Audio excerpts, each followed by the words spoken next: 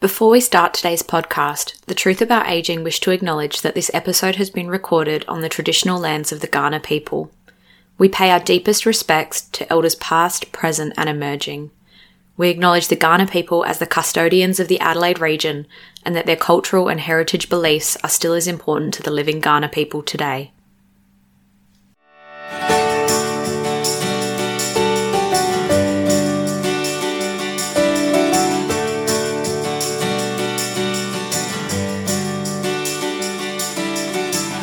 Hi everyone, and welcome to the Truth About Aging podcast.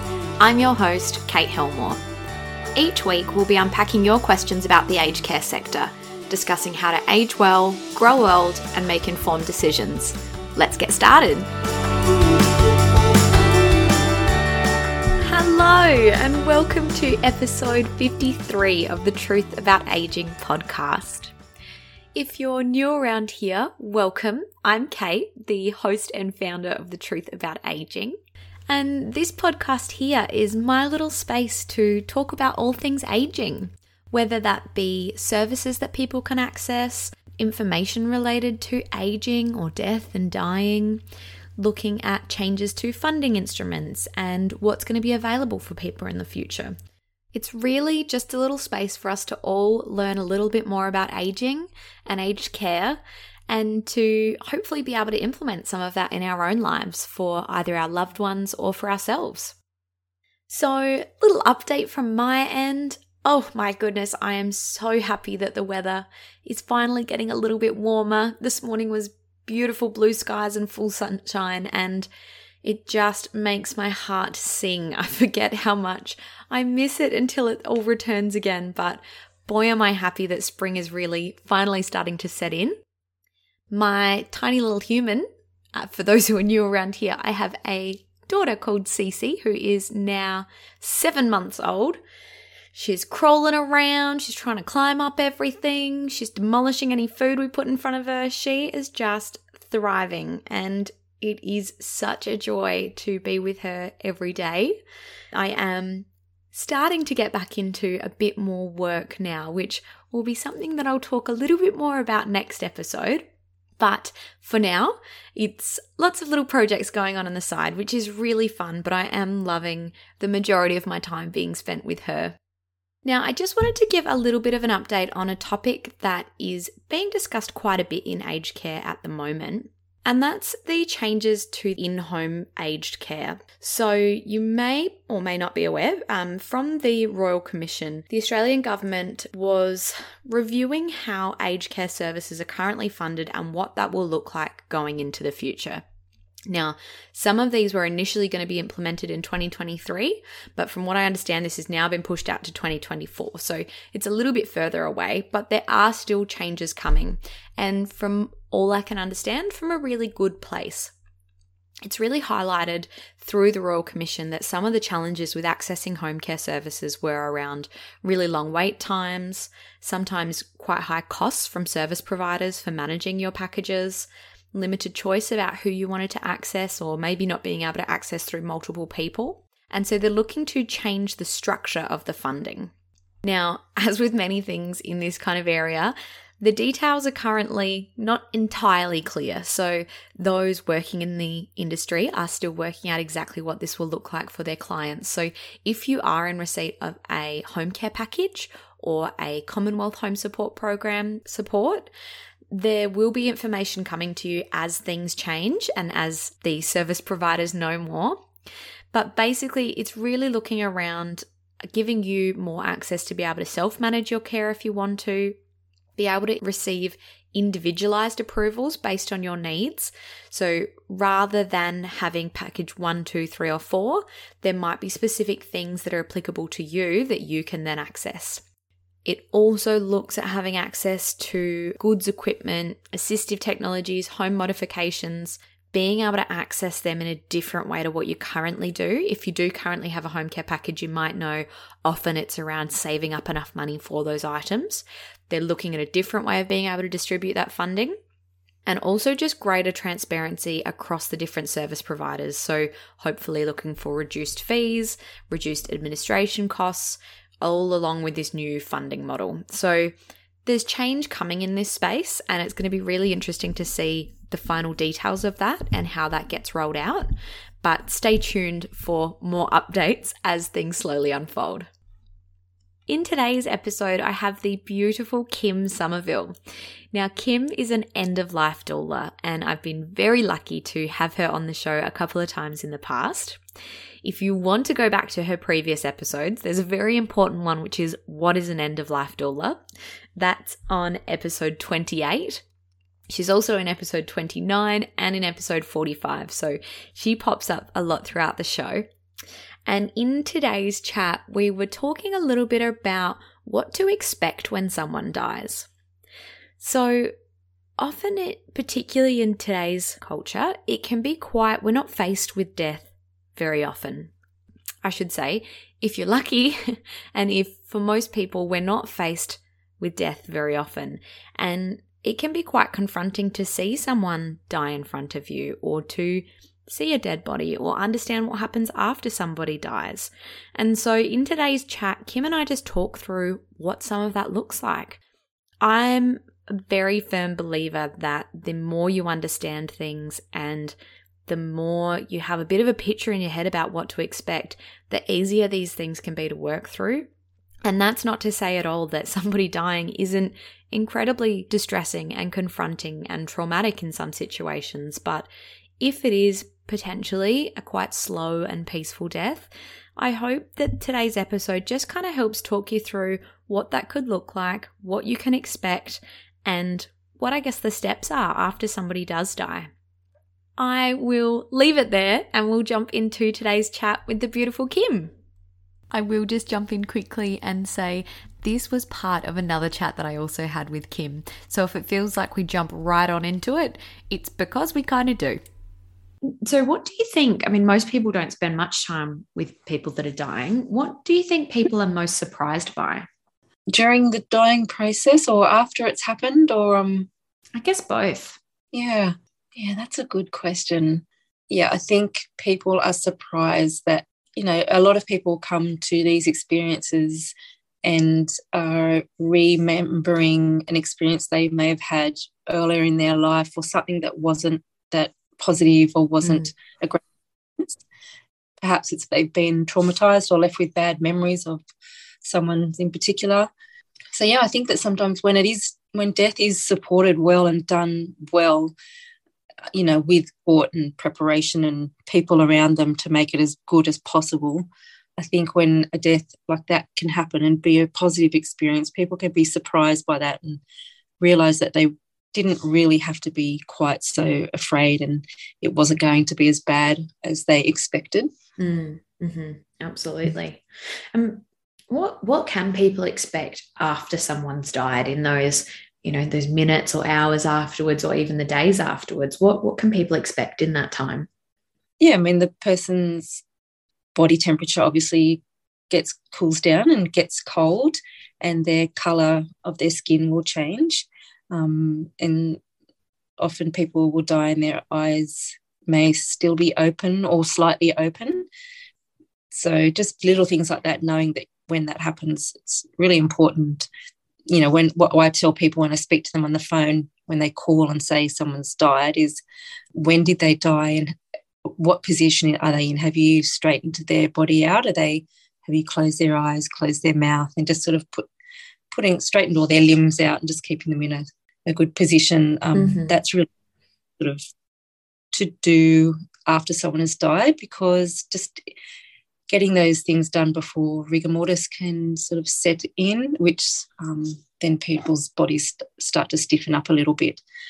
So and that rigor mortis does ease off as well. It doesn't stay permanently. It will, maybe, I'm not sure how many hours. It can be different for everyone, maybe 8 hours, 12 hours, then people's body and limbs can start to soften back up again and a little bit more movable. There you go. I didn't know that. Yeah. And that can happen really quickly for some people. I know to someone I looked after recently, it happened almost instantaneously, and it was quite a shock to the family that the person was so rigid. So, just reassuring them that won't stay that way, and, when you want to change their clothes and everything, it will move and we can still change and put fresh clothes on them and everything like that.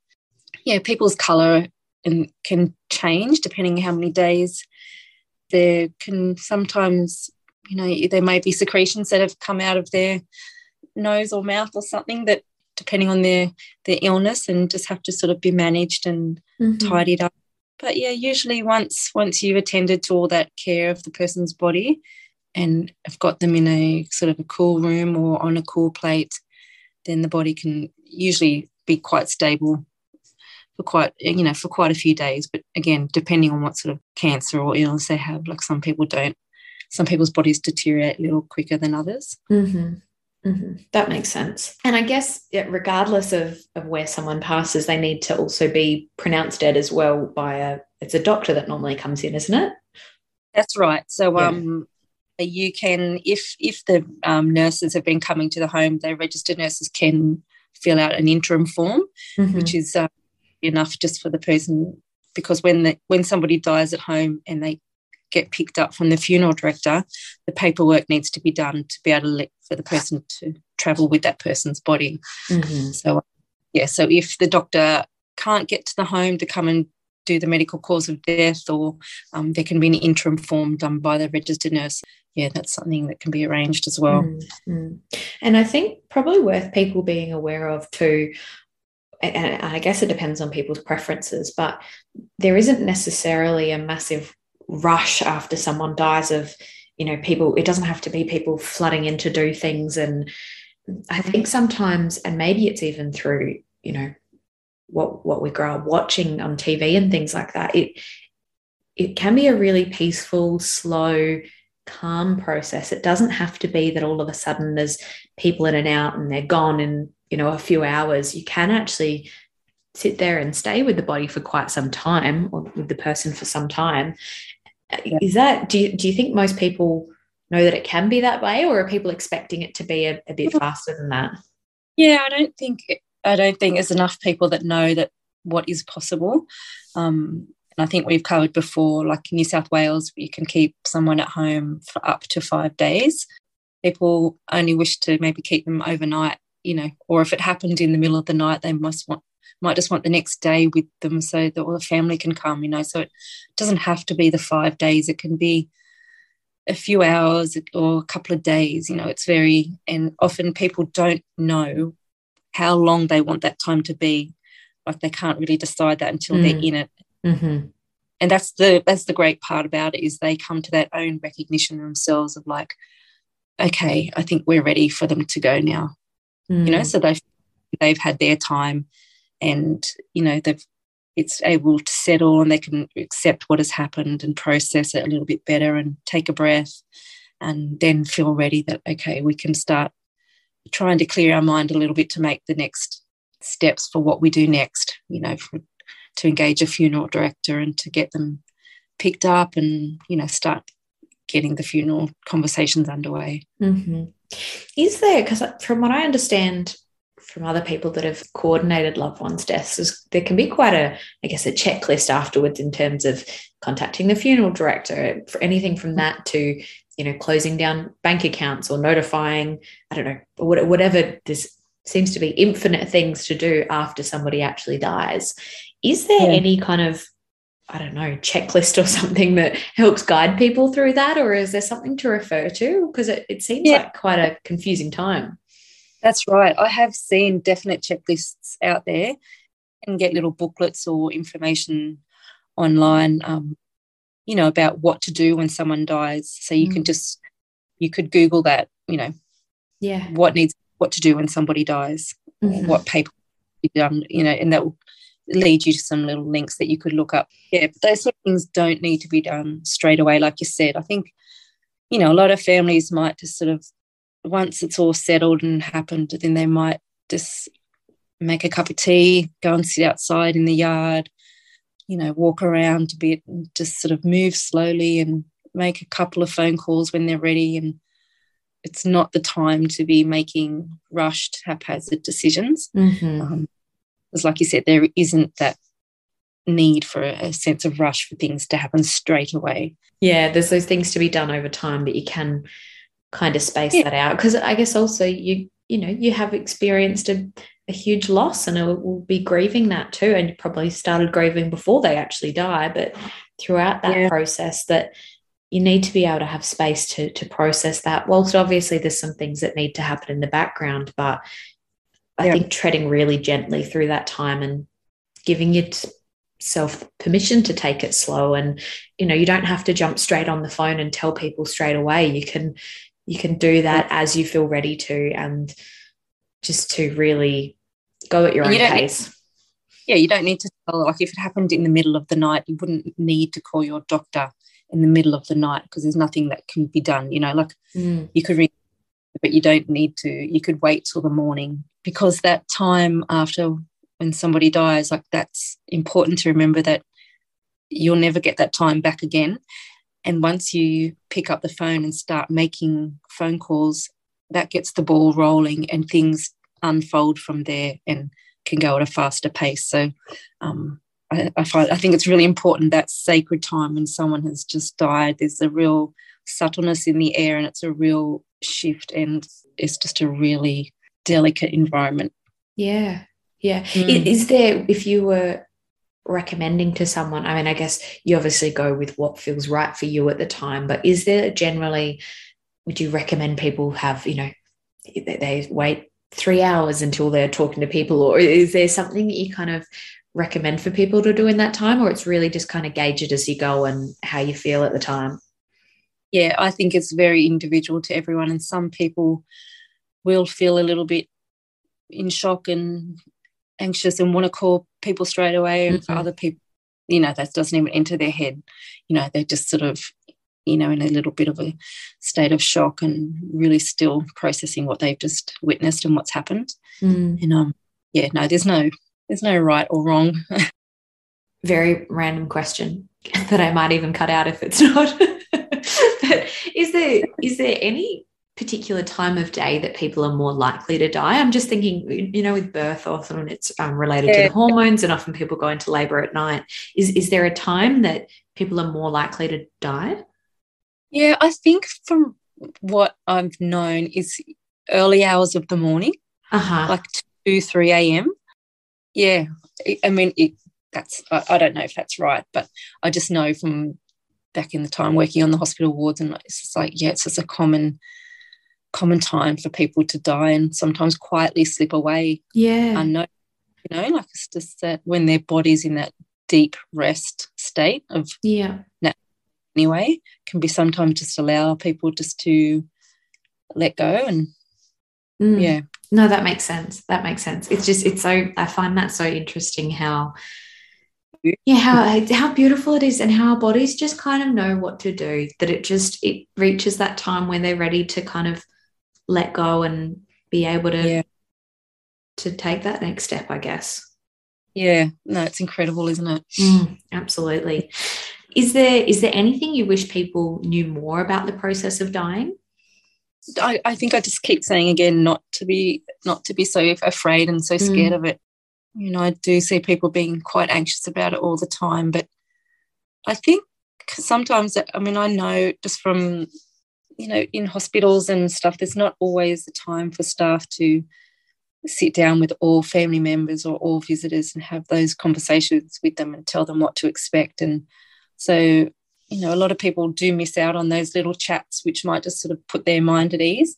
You know, the more people can get sort of reassurance and be kept up to date with what's happening and what to expect, and then they can try and be a little bit more prepared and not so frightened when it actually does happen. I think that's so spot on, because it is often just that reassurance around what's normal, what you can expect, you know, when maybe something, you know, like if someone is experiencing quite a bit of pain, what that might look like, and when it's time to contact someone to get some more pain relief. You know, I think sometimes that can be something people don't quite understand either, is that really, particularly in those final stages, it ideally should be really quite peaceful, and that there are a plethora of different medications to help manage that, so that they can be free from pain and not agitated or squirming or wriggling, or certainly not crying out for help or things like that. That's not, it can be managed in a much more peaceful way than that. And if that's something that you're not sure is being managed, then it's definitely worth speaking to people about that too, and speaking up for your loved one if they're not able to themselves, to get some extra help at that time and maybe revisit their pain relief options too. Yeah, 100%, especially in aged care. I think you could, because, you know, it's harder to access the doctors in the aged care facilities and nursing homes.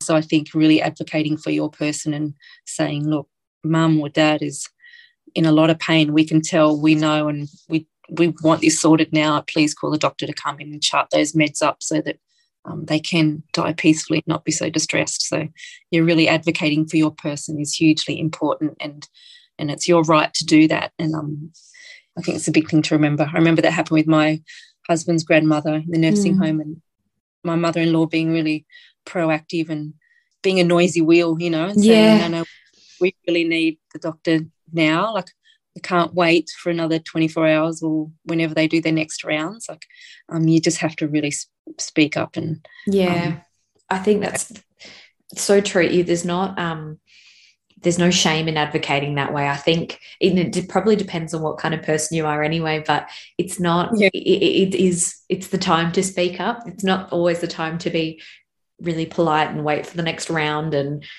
at the end of the day, doesn't matter. It's just, you're there to advocate for your loved one, and you know them better than anyone else, that you got to be able to speak up for their needs when they're not able to do that themselves. That's right. And if those symptoms and pain can be addressed sooner rather than later, then that can be managed better, and then, you know, not requiring so much of the nurse's time, you know, to try and get it under control. Yes. I know nurses are so busy, like, and especially in aged care facilities. Yeah, so worth pointing out. I genuinely don't ever feel that it's people aren't choosing to go, oh, we can't really be bothered going back to you, you'll be right. It is, in every experience that I've had, it's that they're time poor and that they haven't been able to get back around to that or whatever, which is why, again, it is important, very politely, but also just nudging again and saying again, look, I'm really sorry, but we do need you to come back and see mum or dad or whoever it is, or can we please get the doctor out? Doesn't mean you're being rude about it, but you do need to be clear and sometimes a bit forceful in how you're advocating for them as well. Yeah. Is there anything else you wanted to touch on with that? I'd be happy to talk another time, even if you wanted to, more what happens after someone's died at home and then they go to the funeral home, like what you are still available and what you're able to do. You know, you can still be hands-on and involved. Just because your person's taken away doesn't mean that your care has to stop there, that you can, with the right chosen funeral director, you can be as hands-on and tend to the bathing and dressing and all of that. Oh, that would be great to know. Holistic funeral care. Holistic funeral care. People might die at home and then they come in, but then the family back and see them, and then I will sort of guide them and take them through dressing and washing, or just, you know, being present with the person, or having a coffin decorating day where people can view their person and paint the coffin and make it not so confronting. Like it's a big shift in people when they do that, when they're taken through it gently. Oh, that's beautiful. Yeah, no, I think that would be really good. And I'm assuming that would be the same regardless of where they died. You can still come in and be part of that experience regardless. Yeah. Yeah, 100%. It doesn't matter where they. Yeah. It's really important, I reckon. Not enough people know about that. And that wraps up my chat with Kim. As always, you can find me on Instagram at The Truth About Aging Podcast, or at my website www.thetruthAboutAging.com.au. I hope you enjoyed today's chat, and I'll be in your ears again next week. Bye.